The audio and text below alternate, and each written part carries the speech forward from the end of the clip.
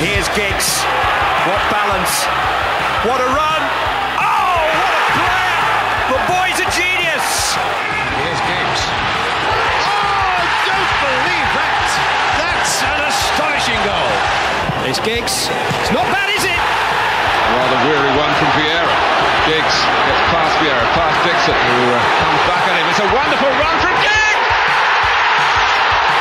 Sensational goal from Ryan Giggs in the second period of extra time.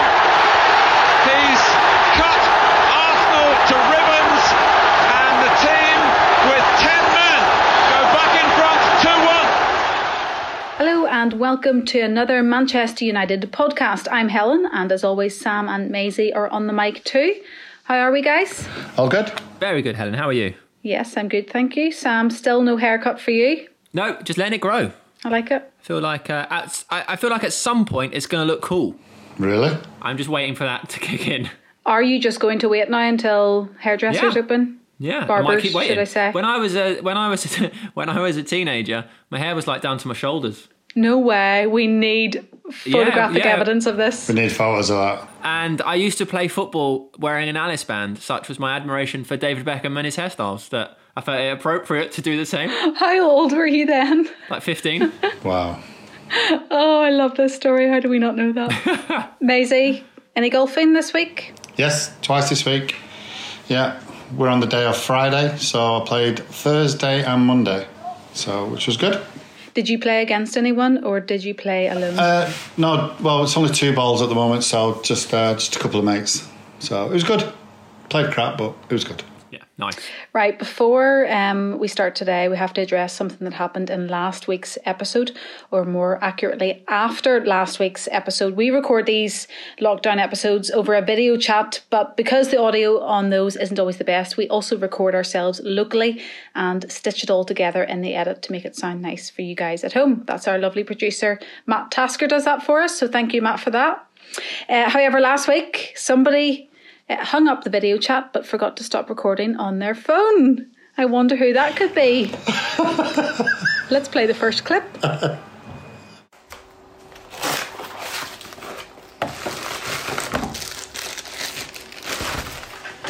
might be jipped out of this. I know I have. So, Helen, when I heard that first time, I thought it was ice cream. But because I got on the call early, Maisie's actually told me what it was. And I don't think in 1,000 guesses you could guess what he was jibbed out of. I'm not going to lie, I don't know what that means. It means like he was like sort of stitched up. I got robbed. Stitched up, right. Must be an English term that I don't know. Honest, I can't believe it. I'd been to the shops and I was making a curry. I'll leave it at that. So, fire away. Why are you putting me on the spot like this? Well, why did you just have this pre-chat without me? So unfair. You'll never get right. it. Go tell me. So I bought Kashmiri chilies in a little jar. Right. And I also bought chilies in a jar. And when I held them both up, the actual chili flakes was like just above halfway. And then the Kashmiri chilies were full to the brim. So they've actually jibbed me out of... half a pot of chili? Yeah. I was deviled. I thought you cheeky b****s. The good news is it didn't stop there, did it, Maisie? There's more. Relight my fire. Your love is my only desire. Relight my fire, as I need your love. Do-do. Wonderful. Is that your karaoke classic? Oh, I don't even know why I was singing it. It must have been on Smooth FM or something. I know. But I like to cook and I like to have the radio on, and obviously you can't hear the music there because it wasn't on. Yeah. Let's get on to this week's guest, shall we? Somebody you know well, Maisie, of course. We were just talking beforehand. I'm not sure how many pages and pages of notes you could have for this person. Yeah. I mean, this podcast could go on for days, really. The amount of achievements is insane, isn't it?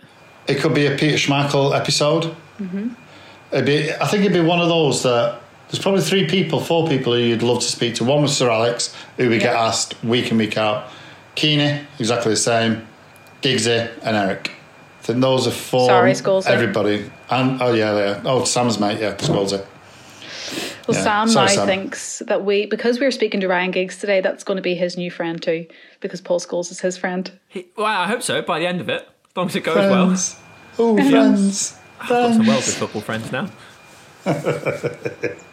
But no, I'm really looking forward to it. Giggs is most decorated footballer British history, so it's where do you start with him? Yeah. Where do you start? If you read his list of achievements, I don't think we'd stop. It's absolutely insane, because it's not just the trophies he's won, but there's things like there are only 28 footballers in history to play over 1,000 games. He's one of them. He's got the most assists in the Champions League out of everybody ever, except for Messi and Ronaldo. Most assists in the Premier League. Most games for Manchester United. He was in a team of the century, team of the decade. Like, it's just endless, the things he's achieved. Yeah. Although some people think he's overrated. Yeah. Clueless. His fitness levels, Maisie, must have been unbelievable. Yeah, phenomenal. I know he did a lot of yoga, and that's how he adapted his body, wasn't it, later on in his career? But yeah, that was obviously later on in his career. But I think we spoke about this on Pally's podcast when we'd be doing like 8 300s, 8 400 metre sprints. Well, we never sprinted for 400 metres. It was like a gallop. And Giggsy would get to about the 300 metre point and just breeze past you as if he'd only just started. And it really, really did you off. It did. All you wanted to do was just boot him and hack him down. It only annoyed people at the back, really, didn't it? Yeah. But some people like that competition, but no. No. Me, Pally, Brucey, Big Pete at the back. Yeah. Big Pete weren't too bad, to be fair. So it'd be more me, Brucey, Pally, Scholesy at the back. Do you know what? At least you're honest. But just phenomenal player. Really is. So lucky to have had him at our club for his whole career. And he could have been on the other side. Oh, I know. That makes it better, I think. But he used to wear United shirts at City training, didn't he? Did he really? Good lad. Well, we'll ask him. Yeah. Shall we speak to the living legend himself then? Here is Ryan Giggs. We are now delighted to be joined on the podcast by a man who, if I introduced him properly by listing all of his achievements, this podcast wouldn't end. He is one of the most decorated footballers in history, the most decorated British footballer in history, with 34 trophies to his name, the most appearances by an individual for Manchester United ever, and one of the most requested players we've had from you guys to get on the podcast. Hello, Ryan Giggs. Hi, guys. Giggs it. Amazing. All right. Yeah, good. Do you listen to podcasts, firstly, Ryan? Yeah, I do. I listen to the odd one. Yeah, you get recommended ones to listen to, especially with myself driving down to Cardiff and driving to games, then I'll stick one on. Do you listen to sport-related podcasts, or do you go out of the box a little bit? Yeah, no, sport mostly, but also business ones, business leaders. So, yeah, different ones really, but mostly sport. Have you listened to ours?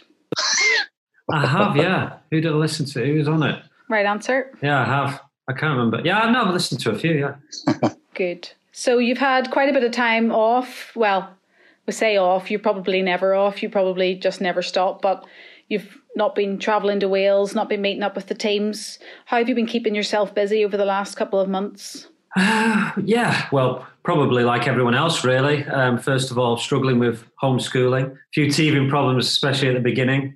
Trying to keep fit. I mean, the good thing is you can sort of have a structure because you knew what you were doing every day, more or less. Mm-hmm. So I think you can go two ways. You can have a few drinks at night, every night, which probably Maisie does. Yeah. And then, or you can get into sort of exercise routine. So, yeah, I've been doing a bit of exercise, keep fit in the morning, and then, like I say, homeschooling. And then some days you just don't feel like doing anything, do you? So you just don't do anything. But has it given you time to do loads of like homework on teams you're coming up against in the future and stuff? Well, the problem we've got, I mean, obviously we would just be preparing. Where would we be now? What date are we on? Yeah, we'd just be getting back from Portugal. No, we'd still be in Portugal for our camp before the Euro. So in a year's time, we'd be preparing for Italy, Switzerland, and Turkey. A year's time, they could have different players. So that's the problem we've got, where, in a year's time, it could be a different team, whereas my team could be completely different as well. Because if you go back a year, international football is a long time. So, I've been looking back a little bit on our qualifying, where we could do better, where we did well. Of course, you get a chance to do that. Yeah, it's a little bit more difficult for international managers because you don't know when the next game's going to come.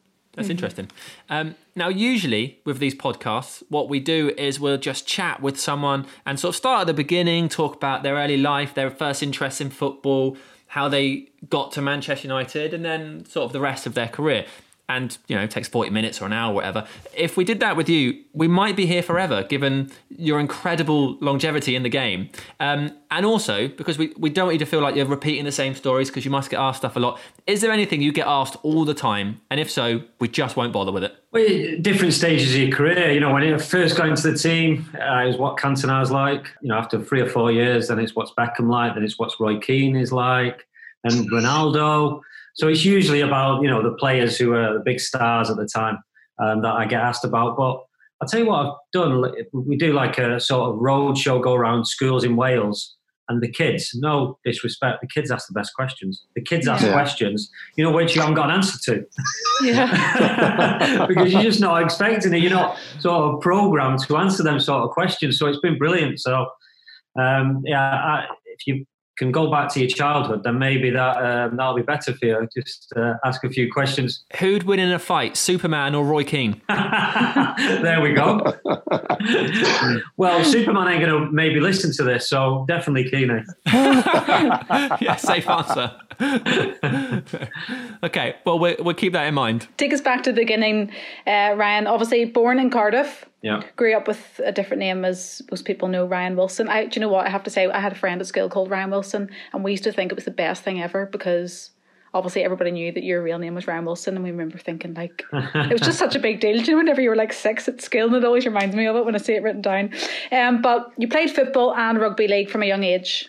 Yeah, I did. My dad was a rugby player, so I used to go and watch him every weekend from about 7 or 8 till I was about 12. So I was a big rugby league fan and played it, and our school played it. So when I was about 10 or 11, I enjoyed playing probably equally. And then as I got a little bit more towards my teens, football sort of took over, and I was better at football. And especially the better you get at rugby, the better players you come up against, and you realise maybe I'm not going to be the best. Whereas football, I was always, there or thereabouts, the best player. Mm-hmm. Was you always the best at school, Giggsy? Yeah, at school, yeah. Salford boys, probably, the first couple. I mean, you would have remembered George Switzer. He was in my youth team. Yeah. He was the best. He was the best in the area. He actually played the year above us. So we went through all these trials in Salford. And then the last trials, when it got down to 20, George turned up, and I'm thinking, who's this? And everyone knew his name. And then you seen him on the pitch, and you thought, okay, this is the level that I've got to get to. But yeah, usually in school, and then, like I say, the same with rugby. The more teams, the better players you played against, the more competitive it was. I like that you said it, because everybody else we've spoken to, we always say, oh, did you feel like you were good at that age? And everyone goes, oh, you can't really tell. And I think there's a lot of false modesty. But I like that you just said, yeah, I knew I was good. Yeah. Did you always feel, even as you got older, like, yeah, I could do this. Yeah, I can do this. This is easy. No, I didn't think it at the time. But looking back, because I always got picked, I'd get picked as captain, then you think, oh, well, they must think something of me. But I didn't think it at the time. But looking back, you're always in the number one pick, or you always was captain. So, yeah. Yeah. You didn't really have the physical body, though, did you, for a rugby player? Well, I mean, look, I'm going back to like the Grenada, was it Grenada Reports or something like that? And you're spindly as hell. Yeah, that was probably when I realised. I was about 14 then. 14.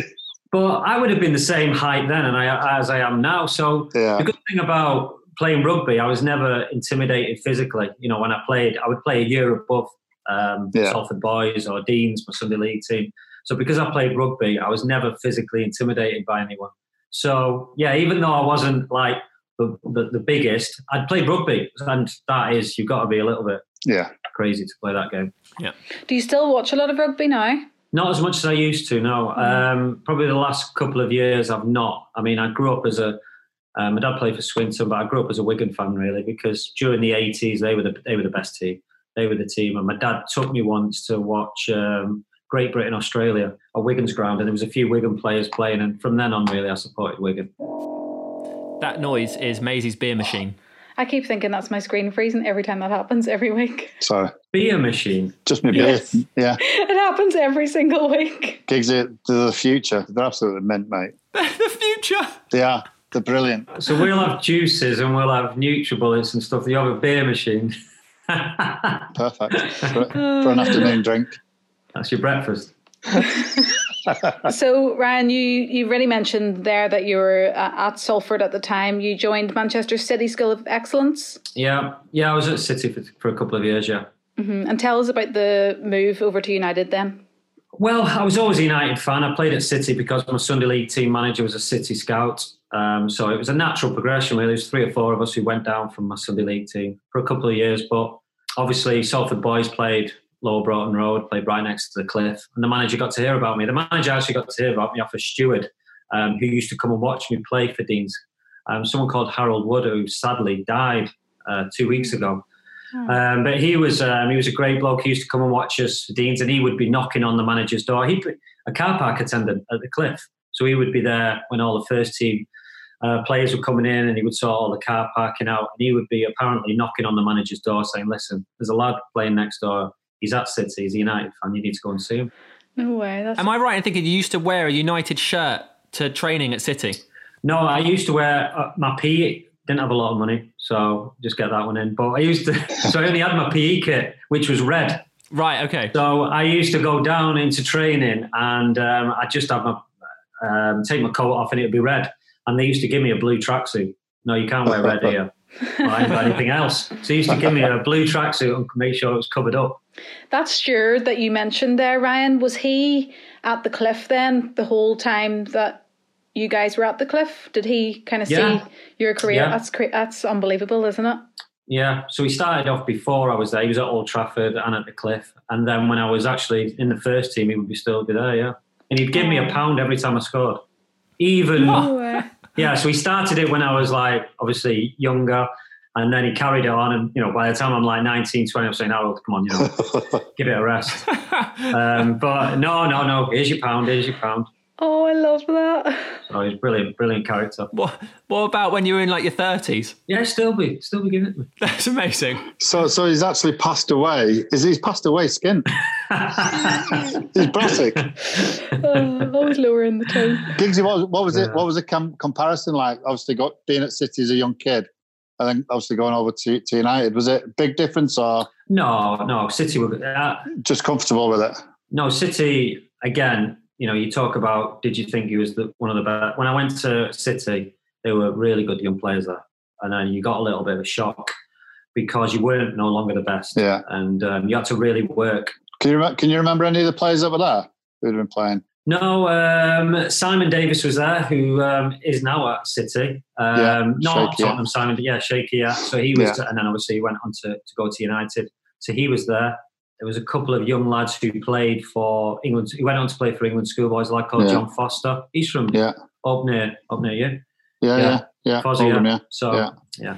And you got the move to United in the end because you played against them at the cliff, right, and scored a hat-trick. Well, I played, Salford boys played like a select. And after that game, we went into halls of residence for a week. It was a school holiday. So we were in schools of residence just up the road in Kersal. So I knew that I would be, then it was my first trial really. But yeah, I scored a hat-trick, which was a good start. And then I had to go and join up with the lads. We beat them 4-3. Salford won 4-3. And then I had to obviously go and join up with the lads who we just beaten. Is that the game, there's that really famous quote that Sir Alex Ferguson came up with for you about, off the top of my head, I can't remember exactly what it was, about you like flowing in the air like a dog chasing a piece of silver paper or something. No, that was actually a training. That was that week. Okay. So I'd played in the game on the cliff at Salford, but I'm not too sure if the manager was watching that. But then during them trials, during that week, we trained at Littleton Road, and it was during that week that he come up with the quote. Was that the actual quote? I'm trying to find it now. I think it was like a cocker spaniel chasing a bit of silver. Yeah. It sounds a bit better than what Sam says. A dog chasing like a Kit Kat wrapper.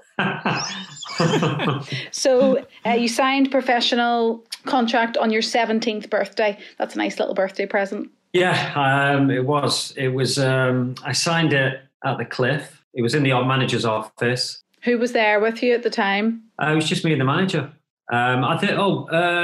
Joe Brown might have been there. He was like a youth development officer then. He might have been there as well. I'd already obviously trained with the first team a few times. Yeah. And it was the day that I said, so I said to the manager then, do I still have to go to college? So he says, you can do what you want. You're a professional now. So the next week, we used to go to Trafford Trafford College every Thursday. The next week, I just Didn't bother. sacked it off and I just come in for training. So I'm in the queue at the Cliff to have lunch. Eric Harrison taps me on my shoulder. What the f*** are you doing here? I went, what do you mean? I've just trained. You've got college, it's Thursday. No, it's okay, Eric. The manager says I don't need to go. Well, the manager's wrong. Get on that 52 bus and get yourself to college. So I had to leave my dinner, leave my tray, get on the bus and go to college. So that brought me back down to earth. Yeah. How important was having someone like Eric around for you in terms of your development? No, he was brilliant. I mean, he was just a tough man, which, we've all talked about. But all these teams play brilliant football as well. And just the routines that he would go through in training, repetition on skills. And then there was the physical aspect. He would be constantly testing you, putting you against, someone of equal physical attributes, a man-to-man mark for 20 minutes. And if your man scores, it's your responsibility. So he was constantly testing you both physically and psychologically. Do you remember parts of, his character? And I know that he was quite a hard character, as everybody talks about that you just said, but do you take parts of that into your own management from Eric Harrison? He took you out of your comfort zone, that's what he did, and see how you reacted. Mm-hmm. You never felt, it was like Sir Alex, you never felt safe, but in the same way, they would still give you confidence. Mm-hmm. If you were doing well, then they would tell you were doing well. If you drop below them standards, they would be onto you. Mm-hmm. So it was simple as that. So you constantly, every day, you knew you had to go in and perform.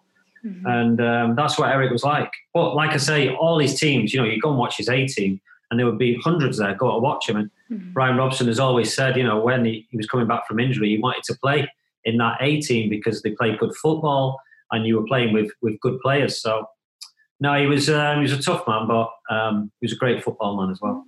Mm-hmm. Perfect. So back to you. You get to turn pro, sign your contract with Manchester United at the age of 17. At that point, and when you're having conversations with Alex Ferguson, because he wasn't a knight quite yet, was he telling you, you're going to be huge, we're going to be playing you all the time, there's a huge chance for you here? Or was it just a case of, we'll see what happens, let's give you a try? It was always, like I just said, really. He would compliment me by, obviously, Ryan, I want you to train with us today. I hadn't made my debut yet. And then you would just be thinking, I'm comfortable. I'm in the first team. And actually, training with the first team as a young player is easier. It's easier. You're quicker. And a lot of the older pros are taking it easy in training. So actually, and you're playing with better players, so you're making runs and they're finding you. So it's actually easier. And then he would say, okay, you're going back with Eric for a couple of days. And you're thinking, have I done anything wrong? What have I done wrong in that? So you were constantly on your guard, and you never knew really where you were. You never felt comfortable. But when you were in the first team environment, he made you feel, I don't want you to do anything different. I want you to carry on doing what you've been doing. That's what's got you here. So don't think you need to prove anything. Don't you need to do anything different. Yeah, he just knew how to manage people and get the best out of them. We had Lee Sharp on a couple of weeks ago. And when we were all lies. He's talking about me. He did talk about you. But he told us a story about when you were about 17 or 18 and you were sort of in the first team and he would have been like 19 or 20. Yeah. And in the changing room, because you'd starting a bit more than he was, and him putting his arm around you trying to give you advice. And then some of the senior pros noticing and laughing at two teenagers trying to offer each other advice. Yeah, first of all, Sharpie was a brilliant player. And I just couldn't see a way into the first team. He just won Young PFA Player of the Year. He was playing for England. And he was putting on performances after performances. So then he got injured and I just took my chance. And then from then on, you could quite easily, not get bitter, but, sort of distance yourself away. But we always got on with each other, with similar age. Quite often we'd play together. I'd play on the right and he'd play on the left or vice versa. So we always had a good relationship. And he made his debut at 16, 17, first team football. So he had a lot lot to offer, and he did help me. He helped me in different ways. We got on really well right from the beginning. Yeah, he told us. What was your relationship off the pitch with him then? No, it was the same because we were the same age, and obviously we had the apprentices who were my age. We would go out. We would be going at the same places. Which would be? Which would be what? Well, a night out, Saturday night out, Sunday night out? Or? Yeah, it would be. Yeah, I mean, we used to. I mean, back then you would know what was going on every day. So Thursday night, Cocoa Savannas. Friday nights, it would be Friday nights. That was. It'll come back to me. Won't be Royals. Yeah, that'd be Saturday night Royals, and also Wednesday night was Royals. That was 70s night. Brutus Gold. Maisie, you're bound to have been at a few 70s nights. Oh yeah, I remember that discotheque Royal. Yeah, absolutely. What was the other one where the floor was always sticky? That was Ritz. The Ritz, yeah. Ryan, I want to ask you a question. On your full debut, if we get back to football, did you score the winner or was it an own goal? No, I definitely scored the winner because the manager told me that I had. I remember coming in and he said, "Did you get a touch?" I went, He went, "No, you got a touch." I went, "Okay," and you'll own up for it. And then it was Colin Hendry who had come off, and he gave an interview, a match of the day afterwards, saying, "Listen, I don't want it. Give it the boy." So in them days, obviously, it was. There was, no way would it be my goal now. Not even a million years would it be my goal. But yeah, the manager told me it was my goal. It hit your shoelace. You're claiming it. Yeah, absolutely.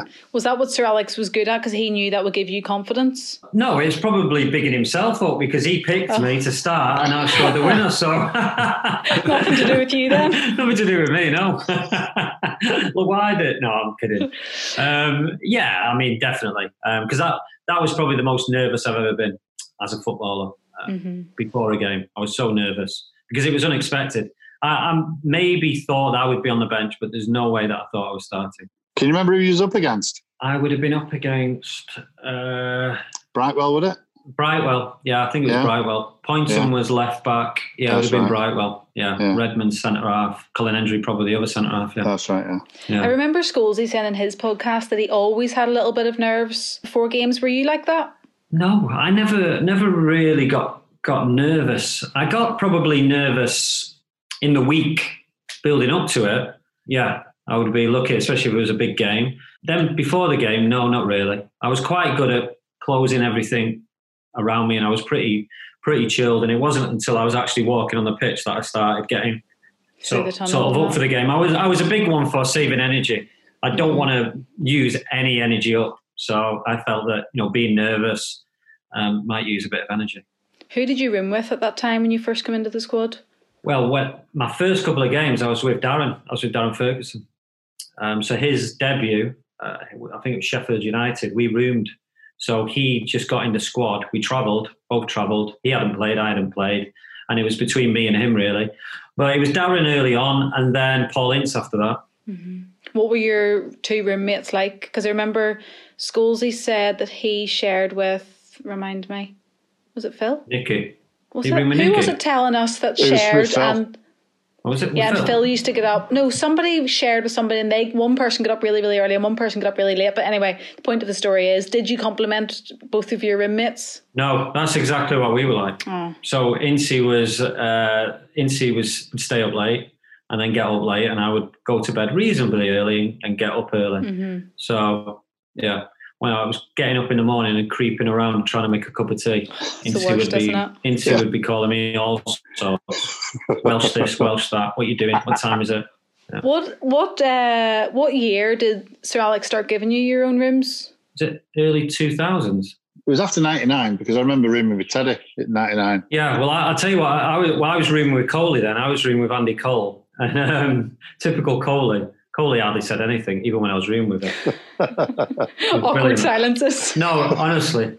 I would speak. I would be watching telly, and I'd speak to him. What do you think of that, Coley? He'd be asleep. He'd be asleep like that, with his arms crossed.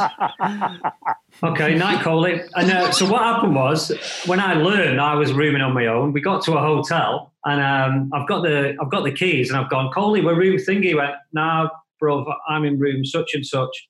I went, all right, you're not rooming with me anymore. No, I've got my own room. Oh, that's how I found out. I think I've been sat next to him on the coach all the way. Okay. Guess I'm rooming on my own then. Great. Who would have been your natural, if you could have picked, who would you have picked at that time? Well, I got on, my big mate was Butty, but that's a different, if I'd have liked to have roomed with him, I'm not too sure because he can't keep still. Yeah, that'd have been a nightmare. I did room with him a couple of times then on pre-season, but no, I enjoyed rooming on my own actually after that, and you just get used to it. Yeah.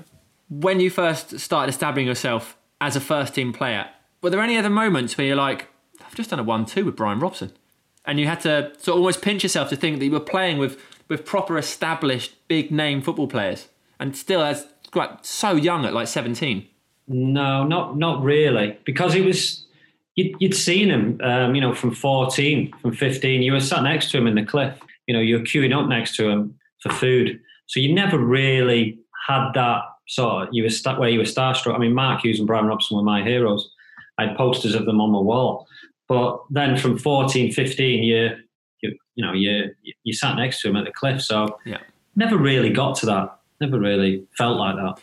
I asked about Brian Robson because, one, I wanted to know the answer, and two, because I wanted to bring up a story that he told us on his episode of the podcast, in which he said when you were stood at the cliff and you were sort of 17, 18 and getting in the team, you started asking about whether or not you should be getting a car. Oh, yeah, I got stitched up. Yeah. Got stitched up. What are your memories of that?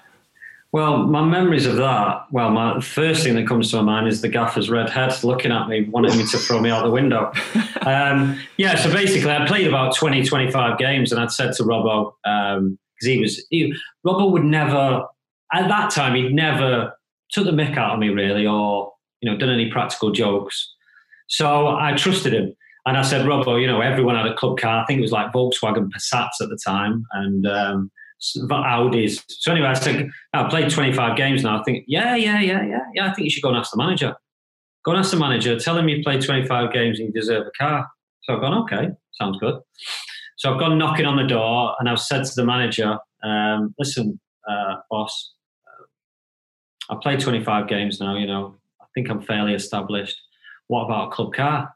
And halfway through the sentence, I could see his face changing. And as soon as I said club car, it was red. His face was red. And he just started swearing at me and says, club car, you won't even be getting a club bike. Get out of this office now before I throw you out. And as I've opened the door, half the first team are waiting outside the door. So they've been listening in. They're just looking for the reaction. But yeah, you learn, you live and learn. Oh, how disappointing. Did you have a car at this time? No, I didn't have a car. I was driving my stepdad's Sierra Estate. Oh. Sierra Estate. I'll tell you a story. When I first passed my test, so the car park opposite the K stand, so where, the big car park, that's where we used to park. We used to park there. That was the players' car park, and walk over. You were able to walk over before a game, 3 hours before. So the first time I drove to a game, so I drove to the game, and it must have been like not well known, but anyway, I've got to the lights near the Copthorne at Trafford Park. I've stalled. There's a load of United fans next to me, and it was a big Sierra Estate, 2 litre big state, and it's just gone like that. It's gone back and forth. So anyway, I parked the car. I've got out the car at the car park at Old Trafford. There's 3 or 4 autograph hunters. So I've got out the car, started signing autographs. They've gone, Ryan, your car's rolling, and I forgot to put the handbrake on. Oh. It's nearly rolling into the gaffer's big Mercedes. So I've had to go running after it, jump in the car. I've still got a pad and pen, so I'm still trying to sign autograph and put the handbrake on. Oh yeah. So I had that was my Sierra Estate, and then about a few months later, there's Quicks on the corner, Ford Quicks. Yeah. So I got my Escort about 4 or 5 months later, red Escort. Did you ever get a club car? Yeah, that was the club car. So Danny McGregor, who used to be the commercial manager, he sorted out a deal with me with Ford. So you did eventually get one. How many games were you at when you got that? Yeah, it was about 50 games, I think. But no bike. No. The time you went into Alex's office and asked for the car, was that the first time you got a proper telling off? No. Well, I'd had plenty before then. That's how I knew that I'd said the wrong thing, because I've seen that face turn before. The red mist. Yeah, the red mist coming over. No, I mean, when we were in the youth team, and yeah, I'd had a few. You know, if I hadn't been playing well. Did you still get that as you got old, like when you got much older and you were playing in your later 30s, or were you a bit safer then? No, later 30s, fine, but you're still on your guard. But yeah, mid 30s, you were still, if you heard that cough, you know, going down, if you heard that, you would duck out of the way, or you would turn the other way just in case he's in a bad mood. Yeah. Because you just never knew. That's so true. Everybody on the podcast always says that Nicky Butt was the practical joker. Obviously, you're saying that he was your closest one. Did you kind of hide behind his jokes, or were you one of the practical jokers too? Or did you just let him take the lead and hide from his limelight? It's like Beavis and Butthead, you two. We were both as bad as each other, yeah. You weren't safe if us two were about. No. He was at it this morning. Me and my mate have played golf early this morning. My mate's left his car open. I mean, that's you don't do that when him and his mate were playing. You don't get when two lads from Gorton are knocking about. And halfway round, my mate's got a text, and he's just gone, "Oh no!" But he's just said, "You shouldn't leave your car open." What's he done? So he's still at it now. And you just never felt safe with Buddy. You just never felt safe with anything. What did he do to the car? He didn't actually do anything. Right, yeah. But just that fear when you're like it's just that fear. Hole 14 and you're like, it was brilliant because it put my mate off his game and I beat him. Just a thought I've had since we spoke to Lee Sharp. He told us about his relationship with Sir Alex and the way he dealt with things. Because you were there for so long, did you see his ability to adapt to different players and his ability to adapt to the changing times? Because like as a manager now, I guess the dressing room that you have at Wales is so different to dressing rooms you would have been in as a player. Yeah. Even on just things like the use of mobile phones and stuff. Yeah, I mean, that was one of the great things about the manager. He moved with the times. He had obviously his standards and his discipline, but he moved with the times because he realised that not only footballers, but culture in general was changing. And kids coming through were different. You had to handle players differently. And yeah, that's just not footballers. That's just people in general. And mobile phones was a big one. When I was first in the team, there was only Paul Parker. I used to be called, I don't know if you Busby. Remember Busby. That was his nickname because he was big like brick. He was the first one to have the mobile phone, so he was constantly on it. But yeah, I mean, there was that famous time when he confiscated all our mobiles because he felt that the team was getting leaked. So before the game, it was before we played City, he took everyone's mobile off them.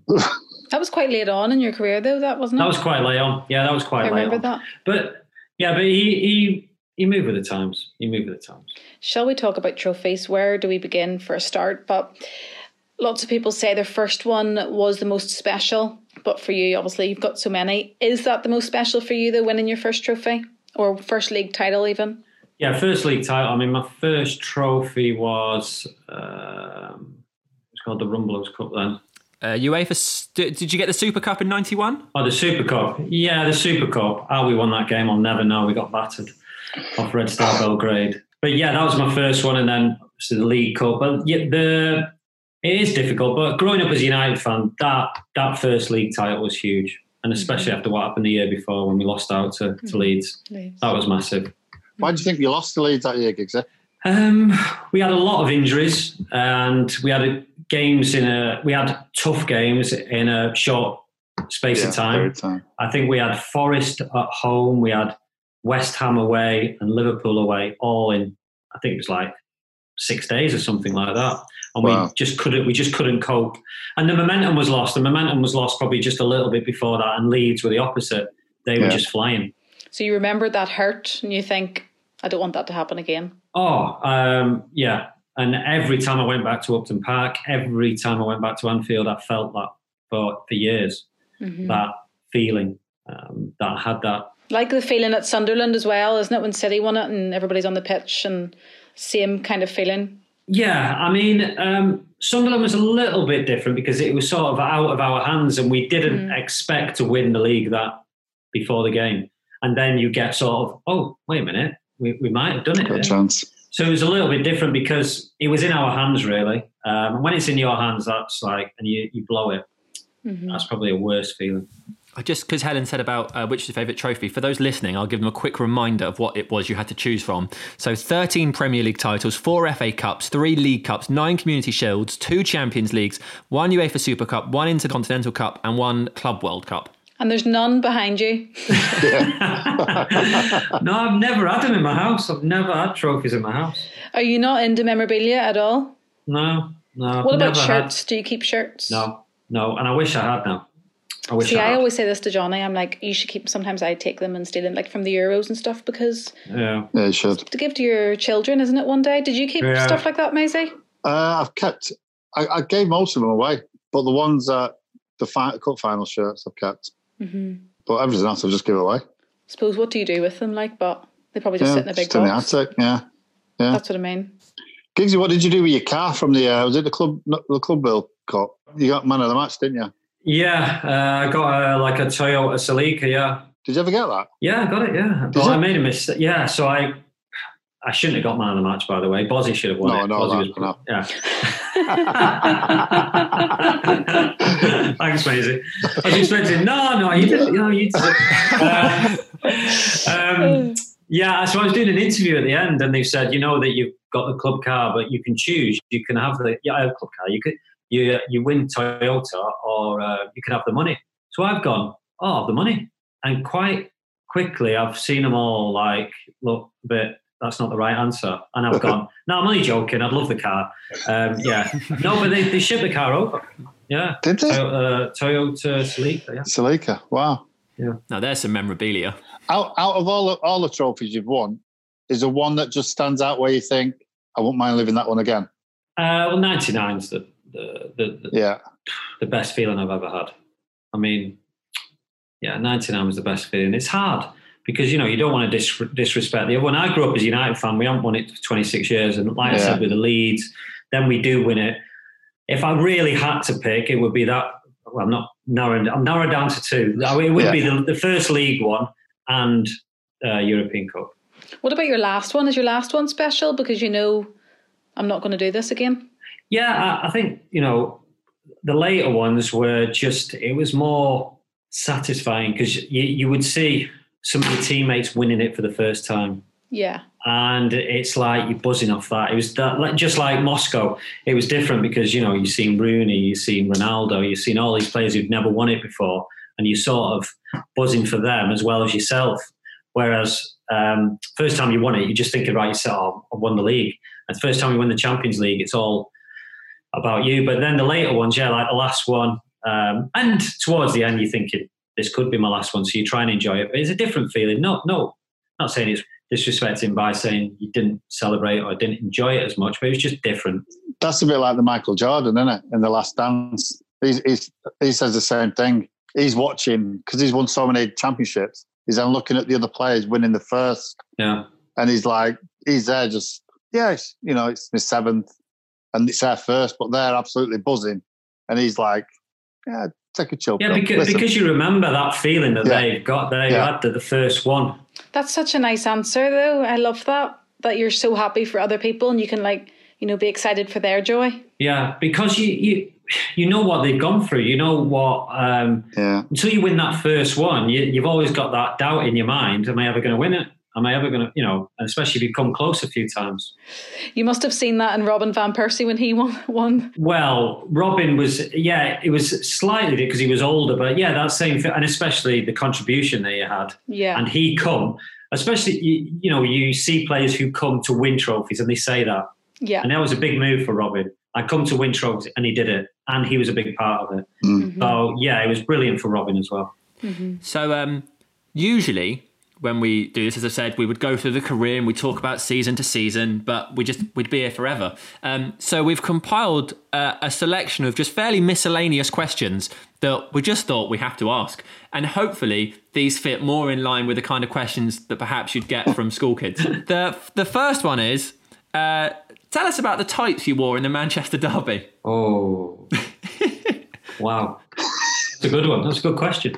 Well, I was coming back from a hamstring injury, and I think it would have been in the winter. And I think the physios had said, I used to always train in that, and it just felt better with my hamstrings. And obviously I was warming up in long pants, and it wasn't until I actually took the tracksuit bottoms down, I could hear a noise. I could hear, a little,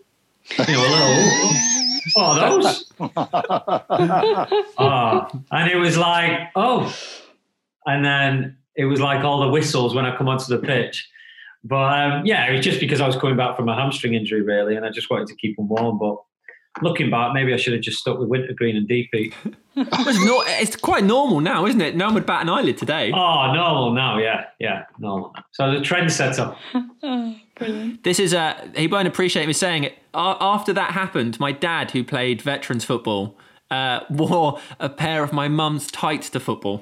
He was like, well, Giggsy did it, so this is fine. Yeah, trailblazer. Yeah. Maisie, I'd have loved to have seen Maisie get some tights on over them calves. I must actually admit, I did wear a pair of my mum's tights through the winter. Not obviously. When you were playing football recently? No. when I was a kid, playing Sunday League for Boundary Park Juniors. Yeah.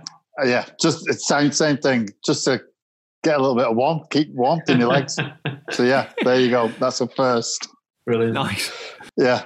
And now I just wear stockings. That's it. Just a Saturday night. Next one, and there's sort of follow-up questions to this because everything about this is absolutely bizarre. So we're playing Aston Villa. We're losing 1-0.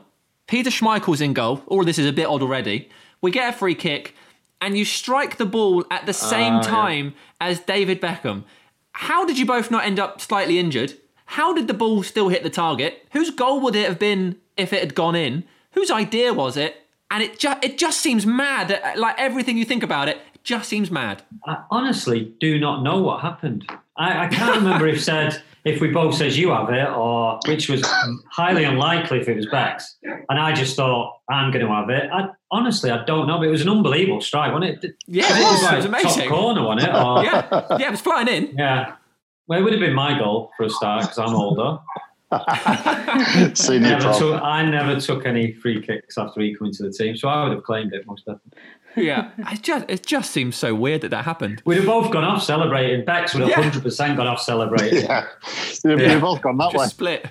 Did you talk about it afterwards and say maybe we should try that again because it was a great strike? Yeah, we just laughed at the end of it, but it was weird. That was weird, and I haven't got an explanation for it. Bex might have. But I really haven't. I can't remember if one of us said we'll run over it, or I honestly do not know. It's incredible, especially if it was an accident. Yeah, no, it's accident. Yeah. Ryan, I have two other clever routine thoughts. There was the incredible goal against Chelsea where Ronaldo scored the header. You ran the ball in from the corner and put the cross in after Rooney had put the ball down. Just tapped it. But presumably didn't tell the linesman that that's what was happening. So it all worked perfectly. We get the goal, but it doesn't count. And we've watched the angles, and it sounds like you even say, did he not tell you to the linesman checking that Rooney didn't offer that advice? No, who I was talking, I told the referee. Oh, you did? Yeah, I told the referee that Wayne's going to touch it, and he didn't tell the linesman. So the linesman flagged, but I told the referee. So it was something we thought about. Mm-hmm. I think we actually scored from the next corner, so it wasn't too bad. Yeah. But yeah, that would have been a brilliant goal. Yeah, because cruelly robbed. It was something we talked about in training. Yeah, but the fact that he actually told the referee, surely he should have gone over and said to the linesman, "Listen, I've spoke to it. Giggsy told me." Yeah, he blew up straight away. It was crazy. He must have thought something else has happened there. I was gutted. And you actually worked on that in training? Yeah, we talked about it. Right. Just me and Wayne, we talked about it. You go over and touch it and just put it out the D. Yeah. I just dribbled in. I mean, if you think about it, why would I dribble in from a corner? I know. If you think about it. But, makes no sense. You're on it was a really good linesman, actually. It was Darren Cam. And every time we had him, I mentioned it. To put him under a bit of pressure. Oh no, I was not letting it go. Yeah. Well, you can't do it again, can you? Because it works from the surprise. So you get that one chance. Yeah. Yeah, hideous. And the next one is you had a throw in, and Patrice Evra threw the ball into your back. Remember that? That was something Andre used to do, Kanchelskis. I think it was something Paul Parker and Andre Kanchelskis used to do early on. So it was something that we talked about. And I pick up the ball, give it part, and just stand in front of him. Perfect. Yeah, perfect, yeah. You just mentioned talking to Wayne about that in training. How much did you enjoy training? Obviously, you had so many years of it. How did you enjoy it more at the start of your career, at the end of your career? Was it different? I loved it all throughout my career. It's the thing I missed. I don't miss the games. I miss training. Yeah. I miss training. Yeah. Is that for the camaraderie or? Yeah, and also even though you don't get nervous, I don't get nervous. You put pressure on yourself, so you enjoy winning the trophies and you enjoy playing well and scoring goals. But actually, the games, do you enjoy everything that surrounds a game? But training, I just loved it. Mm-hmm. I just love. I mean, playing football every day with your mates. It doesn't get any better. And towards the end, probably enjoyed it more than ever because I'm always thinking, is it going to be my last year? One of my last training sessions, so you try and enjoy it even more. Ryan, what's the most goal the goal you've been asked about most in your career? Sorry. Oh, Arsenal goal, yeah, at Villa Park, 100%. I think it was last month. It was the anniversary, 21 years. Everyone asks about that. You're not on social media either, but when you are on social media, you do see these anniversaries of things coming up all the time. Talking about social media, though, is that something that you just always decided? Are you kind of old school, like you brought up by Sir Alex, that's what you decided to go with, no social media, or just doesn't interest you? I don't know. It's not that it doesn't interest me. I've just never done it. Mm-hmm. And I think when we were going through it was this time last year it was a bit later. We'd just been beat a couple of times for Wales, and then we won a game, but we didn't play well.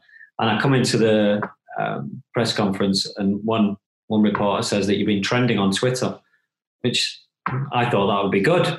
Yeah. But apparently it wasn't. I was trending gigs out.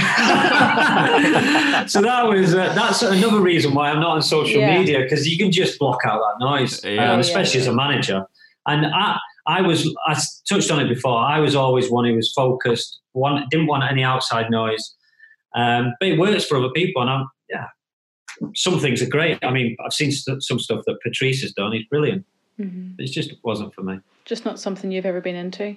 Did Sir Alex manage you personally in a way where towards the last couple of years he would give you, because he didn't give many days off, let's be honest, did he? But did he start to give you little days here and there off to keep you sweet?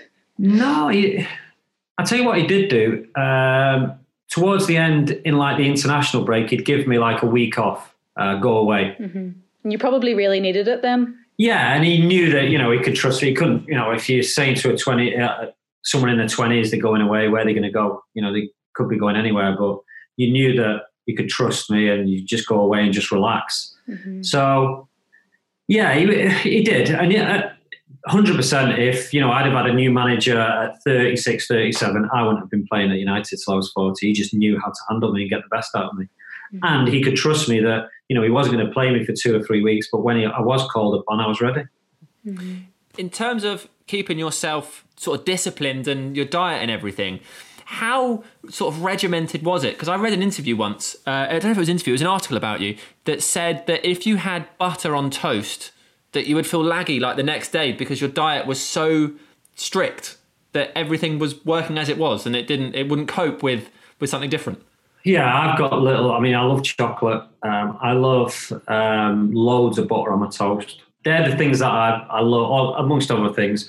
So when I wasn't playing well, when I felt a little bit sluggish, I just cut them out completely. So that's what it was. Yeah. If I was playing well and I was having toast and loads of butter on it, I'd just carry on. But if all of a sudden I felt a little bit sluggish, it was nothing physical. It was more mental.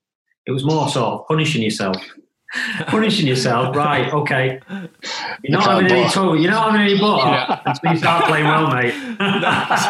Sort of like parenting yourself. That dairy milk staying in the cupboard until you score. I remember Maisie saying what his pre-match meal was. Was it like egg and chips or something? Yeah. No, that when it first started, like 1988, it'd be your pre-match would be, or your meal, the evening meal before would be like steak and chips. That's all you got. Yeah. And then it'd be chicken or fish. That's it. Nothing else. How did yours change over the years, Ryan? Yeah, when I first come into the team, we used to eat at Old Trafford 3 hours before we would have steak. Yeah. And then it changed. And then it used to be chicken and beans, soup, chicken and beans. And then for the majority of my career it'd be pasta. It would be pasta. It'd be pasta for a normal kickoff. For one of them stupid 11 o'clock or 12 o'clock kickoffs, it would be cereals and maybe a bit of scrambled egg on toast. I saw an interview earlier where Ole Gunnar Solskjaer said that once at breakfast, Ronaldo walked in drinking a Coke and you pinned him to a wall to let him know that that wasn't acceptable. Maybe. I don't know if I pinned him. I might have told him that we don't do this, yeah. And then he went and scored that trick, probably. I drink what I want, Giggsy. Yeah. Giggsy, what was it like after you're the most decorated? So you've won so many things. What about when you lost? Yeah. Was it a long? Yeah. Because I mean, the gaffer used to say when you win things, that's it, put that to bed. But did things used to linger through the close season? Obviously, celebrate and that's it. Yeah. But with losing, how did you cope with that? No, I wasn't good at losing at all, and it would ruin the summer. You'd be on holiday, and you would listen. You'd try and not let it ruin your summer. You go away, but I couldn't help myself. You're sunbathing or you're on the beach, and all of a sudden you go back to a game where you could have won or it could have been different.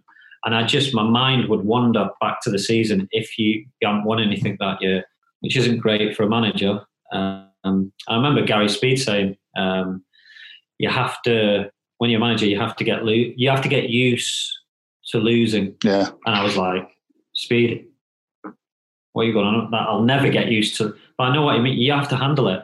You have to be able to handle it because it will happen. You can't be like you're a player. So, yeah, I wasn't great when we lost.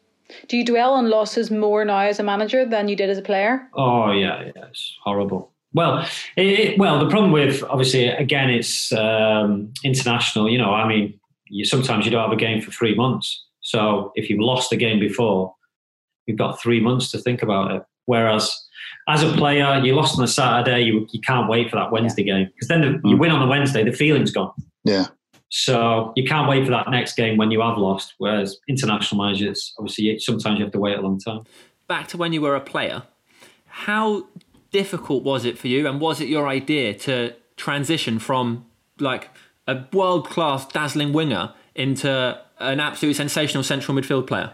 Yeah, I played midfield when I was younger. So, I mean, I tell you, it was against the teams where we dominated. It wasn't hard at all because you got the ball, more or less. When you played against the better teams, then it was a lot more of a challenge because you had to be more disciplined. You might the player you're playing against, say you're playing against a Frank Lampard, you're going to have to run with him every time he goes. And you're playing against teams that might have just as much possession as you. So it was a bit different. When the teams who we dominated at Old Trafford, even away from home, it was easy. It was something, I loved it. I loved it because you're more involved. As a winger, you stood out on the wing, waiting for service, waiting for someone to give you the ball. When you're in midfield, you're on the ball, you're always involved. I loved it. What was it like playing alongside Scholes then in midfield? Obviously easy. Yeah, no, it was. It was easy. Obviously, it was just about the communication or a nod because I wanted to go forward and he wanted to go forward. But also, he could drop back in that quarterback role and dictate it. So, no, it's played against Scholes. I say about communication, it was just sometimes a look, just sometimes a nod. And you always want to play with players who you give them the ball and you can trust them. And even if they're under pressure, and he was one of them. Yeah. What you've obviously had so many different teammates. What was your favourite dressing room over the years? It was always a good dressing room. I mean, it was different, obviously, the first dressing room, because I felt like I was coming into a dressing room full of men. And, I'm taking the mick out of Brucey and Brian Robson, saying, are their age. And they're saying, it'll soon come around. And it does. But, you can't win, or you can't have won what we did without a good team spirit. And it's just different. It was always great. It was just different. You go from the younger lad to the older lad, the one who sometimes young players ask advice of, rather than you be the one asking advice. Who came to you most, would you say, in your later years for advice? I mean, quite often footballers are sort of proud that they don't come to you, but when a player's struggling, that you can go to them. You approach them, yeah. Yeah, you approach them. And it's not a lot, it's just little pointers. And it might not even be anything about football. Just say, don't let yourself any chocolate until you're doing better. Exactly. What was Maisie like in the changing room? I've heard lots of stories, obviously, from other players, but we like to hear everybody's personal opinion. No, he was good to have in the dressing room. Obviously, he come from a good dressing room with Blackburn, and I think there was a lot of pressure, obviously, on him, because it was a big move, and then they win the league. So after that, he was always good in the dressing room. He's crazy. But that's good. That's good. Everyone's, you have your quieter ones. Maisie was loud. But it was always good to have Maisie. Quiet in his first season, though, we were told. He didn't speak. Do you remember that? Quieter. He made up for it, don't worry. I remember what you said earlier on, Giggsy, about, you coming into the first team and then missing out on that first league title because of Leeds. Yeah. Well, I just left Blackburn that year. Yeah. And to watch them, I thought, I've let these lads down. Yeah. And it just gives you that little bit incentive for the season after. I mean, won the league at Middlesbrough and then went on to win the FA Cup. Yeah. I think going into that dressing room, because you just won the league, you just won the FA Cup, and I'm working into a team of absolute superstars. But what I do remember is, as you were touching on about the dressing room, how Brucey was, how Pally was, Sparky, Ince, and that togetherness makes the team, even yourself, Big Pete, Eric, some characters in there. But I don't know where I'm going with this story, to be fair. I was just thinking the same thing. No, but you always you got to stand up for yourself, which you do. Yeah. And you've got to prove to these players as well. Sorry, that's right. Yeah. Which you did. I mean, I remember when you signed, actually, and all my mates, United fans, what's he like? I says, do you know what? He's decent on the ball. He was always a good trainer. He was always good on the ball, good touch, good passer of the ball. And that was what I owe. No, he was good. He was good.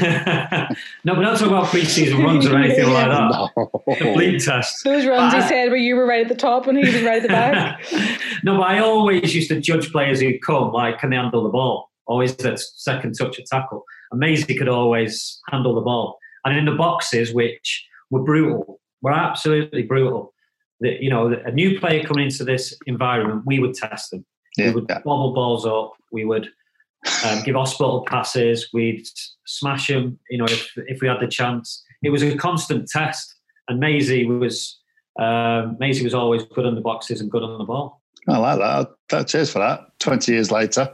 No, you was the one, yeah. And then, well, do you know what? We'll go back to that famous quote from Sir Alex. Best passer of the ball he's ever seen. Yeah, defender. For a defender. Whisper that. Did you say that's a stretch? Yeah, a stretch. In terms of those dressing rooms, what was it like for you when your role changed when Sir Alex retired and David Moyes came in and you became a sort of a player coach?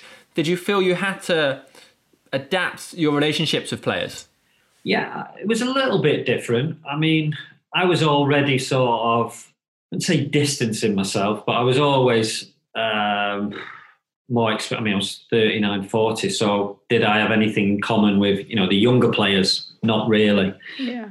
But obviously we're in the dressing room, you're still teammates. And it was difficult. It was something that I was on my pro license actually in Turkey. And when David Moyes rang me and asked to come on the coach, and I thought, but this could be my last season. I really want to concentrate on my last season. But I also realised that it could be my next step. So I took it. But I was actually really a player. I didn't really get involved with, I didn't take one session of coaching because I was playing. You can't. I would be involved in the meetings, especially early on for training. But even then, that got difficult because, you're coming in obviously an hour and a half before, potentially. And I had a routine where you're getting ready for training. So even that was getting more and more difficult. So it was, all right. Yeah, my relationships with players didn't change. It was just I would come down from that meeting and they would say, "What we're doing today?" That was the only thing. Yeah, I'll say, "We're running, lads." You're the messenger. Yeah, we're running. He's running us. Bleep test again. Oh, I'm not asking you. You never tell us the truth. You never tell us the truth. What about for the 4 games where you were manager? What was that experience like for you? No, amazing experience. Amazing. And one really that made my mind up that I wanted to become a manager. I would say up until then I was still unsure, and I just felt comfortable. I felt comfortable decision making. I felt comfortable in that position. Yeah, it was a brilliant experience. Like I say, I was still doing my pro license then, but actual being in the job, having to make the decisions, all the pressure that you put yourself under, you can't prepare yourself for that. I was in the away end at Southampton for, I think it was at the last game of the season, I think. Yeah, last game, yeah. And the atmosphere there was amazing. Yeah. People were so behind your team. And that must have felt, as someone who's played for the club for so many years, to then be the manager and have that support must have been very special. Yeah, I mean, we all know United fans away from home are unbelievable. Yeah. And in that game, we didn't play well first half, but we played really well in the second half. And we could have nicked it. We could have been 2 or 3 down at half time. Then second half, we should have won. So I think the game, and also recognising it had been a difficult season and we want to end it on a high. So I think it was, and yeah, the team played well. Are you quite glad in a way? Obviously, nobody would have been glad that Sir Alex retired, but it gave you another experience to be led by in Louis van Gaal and David Moyes, of course, because you probably wouldn't have had that difference before going into your own management career, but you had the difference of the different managers by then. That's definitely right. Different approach, different people, different personalities. Obviously, I had different international managers, but that's only obviously a short space of time. But that's why I always talk about Louis, really, regarding my coaching, because I'm actually 2 years in the meetings, responsibility, and I talk so fondly of him because that was really my first coaching role. Whereas when you're playing, you're not really taking any. You don't know the preparation. You don't know what the manager's seen on the videos. Players get 7 or 8 minutes of watching the opposition, but the coaching staff will watch hours and hours. So that is completely different. It's completely different. Even though, you worked under a manager for so long, it was more sort of the man management and the different things that Sir Alex would do that I've picked up on. Whereas with Louis, obviously, I've seen firsthand different systems, why you play the different systems, the reasons for this and reasons for that. So, yeah, it was a really good experience. Mm-hmm. Now, I imagine you all have lives to get back to. I could sit here and talk all day, but I guess we can't. So we'll start to close this down. Firstly, Ryan, how have we got on not asking the questions you always get asked? Yeah, very well. Good. I always get asked, what's David May like? Cheers, mate. We'll edit that. On a night out. I try and avoid him on a night out. That's my answer. Kingsley, did you have any chance about leaving United? No. Nobody. 2002, 2003, I didn't get off to a good start that season. And there was a lot of, it was when Bex left. Yeah. Bex left at the end of the season. And I felt, that was the time when I felt, maybe the manager could get rid of me. Yeah. I remember you scored that goal against Juventus. Yeah. Where you came off the bench because Diego Forlan got injured, sort of cut through everybody, scored, and you pointed to the back of your shirt. Because it was almost like at that point, people were more interested, or seemed more interested in something else, and like, it's been here for ages. What else have we got? Yeah, it was a bit of that. And to be honest, I wasn't playing well. And it was in the middle of sort of that transition from flying winger to coming inside into midfield position. So I was still trying to find my, how I could be most effective. Yeah. Is there anybody that we should talk to, a former teammate? I imagine you're going to answer Nicky Butt. But who would be good for our podcast? Who'd be good for your podcast? Yeah. Have you had Phil on? Phil Neville? No, I actually said that the other day. Trying. Yeah, Phil would be good. Phil Neville. Giggsy, where do you see yourself in 5 years? Not too sure. No, I'm not too sure. Just going to take each day as it comes, or Yeah, I'm really enjoying the international part of it. You're still in football, but also, I still get time to watch my lad play football. Yeah. So I'm really enjoying that, and you're still within football. Getting around and watching players and watching games. Yeah. But I don't know. I honestly don't know. Amazing. Do you envision yourself in the Premier League, or again, I don't know. Would you like to give it a go, or just play by ear? Yeah, I probably would, but at some stage. But I'm enjoying it. I'm enjoying management, and if this is my first and only job, then so be it. Yeah. I'm enjoying it, and I want to make the most of it. So I'm not really looking beyond that. No. That seems very fair. Well, Ryan, thank you so much for joining us. I'm just laughing at Maisie's bird shouting the whole way through. It's so loud, isn't it? It's not that big. It's massive. Having a scrap with a magpie. Sorry, I just had to laugh there. It's been an absolute pleasure, Ryan. Thank you so much. Yeah. Cheers, Giggsy. No, thanks, guys. Cheers. Enjoyed it. Cheers, Ryan. Thank you. Thank you. Cheers, pal. Good luck. Cheers. Thank you. Take care, mate. Cheers. You too. Bye. Bye. So another living legend done. That was great, wasn't it? I love that one. So cool. Very good. It was sort of different to our usual style in that Yeah, it really was. we didn't just follow through, but hopefully people will have heard stuff they hadn't heard before. And I think it was quite fun. Do you know what? We can just mix our style up. That's just the way we work. That's just the way we rock. Yeah. Well, I'm just glad you didn't follow through, Sam. What? Just saying. I've got the quote. I was talking about the dog paper quote. Yes. Yeah. I've got it now. So Alex said, I remember the first time I saw him, he was 13 and just floated over the ground like a cocker spaniel chasing a piece of silver paper in the wind. Oh, so you didn't get it too wrong. You just Didn't get too wrong. I know it was a dog chasing silver paper. I just couldn't specific quite. dog, yeah. Yeah. It's a nice quote though, isn't it? Yeah, I just thought that was really, really good. It was really, really interesting. And I think that we asked questions that he's not been asked very often. Yeah. Yeah, it was quite good. Yeah, it was good. Maisie, did Sir Alex ever compare you to a dog? It will be probably a St. Bernard. Oh yeah? Why is that? Just big, fluffy and cuddly. Is that how you describe yourself? and a big barrel of beer underneath his chin. Let's move on. Giggsy has to be one of the best players you've ever played with, Maisie. Oh, yeah. Unbelievable. I've seen a lot of stuff on social media over the last week or so about a certain player who's now gone into boxing, but I don't even want to go into it. Giggsy was unbelievable. The way he changed, the way he played is great credit. Or to be a flying winger, the way he was, taking fullbacks on and also playing centre forward at times, to actually move into midfield and then start dictating play is an art itself. Mm-hmm. Normally, your top midfielders only do that, and for Giggsy to do that was fantastic. So yeah, you're absolutely spot on. Unbelievable player. Mm. When you look back throughout all of Giggsy's games, I think Ollie's trying to bring it back now, or he has brought it back now. The way United are playing, wingers taking on defenders, centre halves, and fullbacks, and getting people off the seats, and that's what Giggsy did for 20 years, over 20 years. Phenomenal. 20 years, like when you actually... Yeah. At the time, you just kept saying, right, he's doing another season, but when you actually say 20 years, it's unbelievable. He scored in 23 consecutive seasons, because the 21 in the Premier League that he scored in a row, but prior to that, he scored 2 in the Division 1. Yeah. Phenomenal. That in itself is absolutely incredible. Nobody will ever get near him on trophies. No. Ever. But to do it at such, as Helen said, 23, 24 years at a consistent level.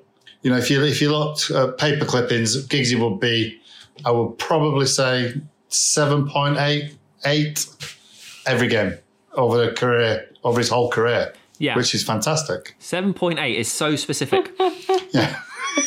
Well, I really, really enjoyed that podcast. Loved I'm sure it, a lot me of too. listeners will be glad that we finally had Ryan Giggs on. And Phil Neville is our next achievement. Yes. So we're going to have to try and get him on Get him board. on. Yeah. We do have some emails. You've all been kindly emailing in again. Dave Breslin says, "Hi all, I hope you're well. Thanks for the podcast. Really enjoy listening. The balance of Helen, Sam and Maisie is brilliant and you can feel the passion from all three. I'm from Melbourne, Australia. Been a huge G'day, United mate. fan since the early..." How did I not even remember that you were going to do your Australian accent there? You little ripper. Been a huge United fan since the early 80s and always turn a conversation somehow into United. Loved listening to Lou Macari, Norman Whiteside and Pally, but enjoyed everyone so far. I would love to hear from Sir Bobby, Paul McGrath or Chalky. Thanks guys, keep up the good work. Dave, thank you very much indeed. Cheers, Dave. Thanks, Dave. I've got one from Ush who says, "Dear team, my name is Ush from Nigeria. I'm an active listener of the United podcast. I have to confess that the interview with Evra is everything. I'm not a footballer, but I can relate to this story. I can't thank you enough for allowing him to share his story. I cried at some point, but I drew strength from what he said. Thank you guys. Best regards." Thank you, Ush. Thank you. Helen cried on that as well. Yeah. It's been a few weeks since I've cried, hasn't it? Yeah. Wonder who we can get on next to make me cry. Sir Alex, he would definitely make me cry. Oh, be God. crying the whole way through. Hi guys, Colin McCabe. Colin here in Ireland. Absolutely love the work you're all doing. I have been listening to the fantastic content since the beginning. It has brought back so many memories and I've gone back to revisit some of the matches. It's been great. Evra and Pogba were great and my opinion of Paul has changed. He does ensure so much, but being Irish, my favourite has been Dennis Irwin. Raging, I missed that one. Would love to hear maybe a John Giles or Paul McGrath who would have some fantastic club and life stories to share. Maybe even Kanchelskis. Keep up the good work, guys. Much love, Colin. Thanks, Colin. I've got one from Arwin. It says, "Greetings to the members of the United podcast. I'm Arwin. I'm from Malaysia. I've been a Manchester United fan since I was 7 and now I'm 20. I just love the podcast so much, especially the one with Patrice Evra. It was deep and fun. Hope for more of that. And I would really like to see and listen to our former players like Nemanja Vidic, Javier Hernandez, Ander Herrera and more. Hope this mail gets to you. Cheers. Glory, glory, Manchester United." Thanks, Arwin. Tell you what, Vidic would be amazing, wouldn't he? He would. You would. All up for a Vidic podcast. Thank you very much indeed for your emails. If there's anyone you would like to hear from in future episodes, why not get in touch? unitedpodcast@manunited.co.uk. That's utdpodcast@manunited.co.uk. That address is in the show notes if you need it. And as always, we would really appreciate if you could rate and leave a review wherever you listen to your podcasts. It's been a pleasure once again, guys. Yes. Thank you, Helen. Thank you, Sam. Cheers, Maisie. Thanks, guys. Thanks, Helen. Bye.